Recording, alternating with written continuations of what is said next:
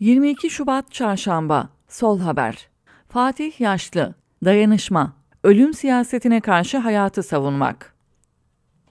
Depremin üzerinden 2 gün geçmişken ve devlet, örgütlenmiş toplum olarak hala ortada yokken, toplum kendini örgütleme çalışmalarına çoktan başlamış, ihtiyaç keşfin anasıdır sözüne uygun bir şekilde de sosyal medyayı arama, kurtarma, yardım çalışmalarının en etkili araçlarından biri haline getirmeyi başarmıştı. İnsanlar deprem bölgesinde enkaz altında kalanların, sesi duyulanların, kurtarılabileceklerin lokasyonlarını, ihtiyaç duyulan yardım ya da arama kurtarma malzemelerini, kayıp ilanlarını, ne şekilde yardım edebileceklerini hep sosyal medya üzerinden paylaştılar bu süreçte. Yardım çağrıları, ihtiyaç listeleri hızla elden ele paylaşıldı günler boyunca. Her bir çağrı, her bir liste ne kadar çok kişiye ulaşırsa o kadar iyi olur. Yardım daha çabuk ulaşır diye düşünüldü ve çoğaltıldı. Bu sayede hem göçük altından çok sayıda insan çıkartıldı, hem de insanların hayatta kalması için ilk aşamada yapılması gerekenlerin bir kısmı yapılabildi. Öyle ki yokluğunun üzerini örtmek için devletin sosyal medyaya kısıtlama getirdiği çarşamba akşam saatlerinde veri akışının yavaşlamasıyla birlikte arama kurtarma faaliyetleri de, yardım faaliyetleri de hızlı bir şekilde yavaşladı. Sesi duyulabilecek, ulaşılabilecek, kurtarılabilecek çok sayıda insan bu korkunç aymazlık nedeniyle o saatlerde kaybedildi. Toplumun kendi kendisine el yordamıyla ve elinde hangi malzeme varsa doğru bir şekilde kullanarak örgütlediği o ilk günlerde sosyal medyanın da sosyal sıfatını gerçekten hak etmesine tanıklık edildi. Sosyal medya sosyalleşti, yani toplumsallaştı. Bir ortak akıl, ortak irade platformu haline aldı. Paylaşım sözcüğü de bu süreçte hakiki içeriğine kavuştu. Kolektif bir veçeye büründü. Çoğaltılan her paylaşım, insanların hayatta kalma çabalarına uzatılan bir yardım eliydi. Bir dayanışma biçimiydi. Sosyal medya 2 haftadır tanıklık ettiğimiz dayanışma pratiklerinin ve ortak hareket etme iradesinin somutlaştığı şeylerden biri ve bir örnek sadece. Bu süreçte yaşanan derin yoksulluğa rağmen geniş halk kitleleri dişinden tırnağından artırdıklarını deprem bölgesine gönderdi. Bağış kampanyalarına katkı yaptı. Deprem bölgesine gönderilecek temel ihtiyaç malzemelerinin toplanması, tasnif edilmesi, kolilenmesi, araçlara yüklenmesi için olağanüstü bir çaba gösterildi. Türkiye'nin dört bir yanından doktorlar, eczacılar, mimarlar, mühendisler, gazeteciler, madenciler, motokuryeler deprem bölgesine gitti. Hakikati haberleştirdiler, sesleri duyurdular. Enkaz altından insanları çıkardılar. Hayatta kalanları sağalttılar. Tedavilerini yaptılar, ilaçlarını verdiler. Çadır, erzak, giysi, hijyen malzemesi taşıdılar.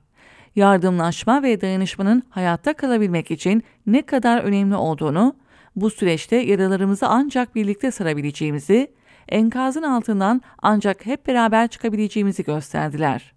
Ve elbette ki komünistler, sosyalistler, devrimciler, İlk saatlerden itibaren güçleriyle ve olanaklarıyla orantısız bir şekilde damga vurdular arama kurtarma yardım çalışmalarına.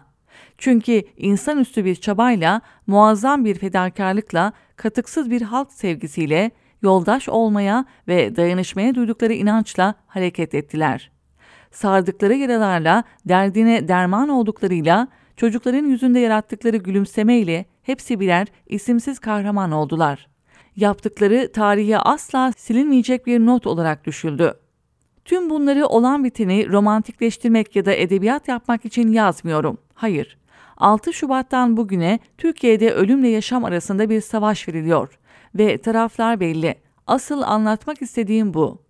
Bir tarafta inşaat ekonomisiyle, imar rantıyla, kar hırsıyla, ihale komisyonuyla, rüşvetiyle bir vampir misali emeğin kanını emerek ayakta duran Türkiye'nin sermaye düzeni var.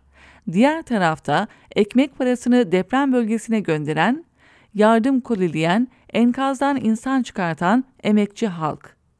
Bir tarafta karlarının 1/1000'ini bağış adı altında şov yaparak lütfeden ve bunun dışında ortalıkta görünmeyen bankalar, holdingler, tekeller var.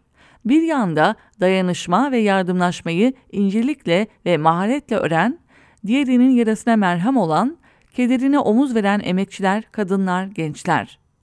Bir tarafta piyasacı mantığın ülkeyi getirdiği yer, diğer yanda kamuculuğun ülkeyi götüreceği yer. Bir tarafta kar ve ranta dayalı ekonomi modeli, diğer yanda toplumcu, halkçı bir model. Bir yanda dinci gericilik ve hurafeler, bir yanda akla ve bilime duyulan güven. Bir yanda vatan millet Sakarya edebiyatı yapanlar, bir yanda en ufak şahsi çıkar beklemeksizin halkın yardımına koşanlar. Bir yanda rekabet, bir yanda dayanışma. Tarihsel kırılma anlarında bazı kelimeler bir kelime olmaktan çıkıp ete kemiğe bürünürler. Gözle görülür hale gelirler. Somutlaşırlar. Tarih kelimeleri buna çağırır. Depremin yarattığı tarihsel kırılmada ete kemiğe bürünen sözcük dayanışma oldu.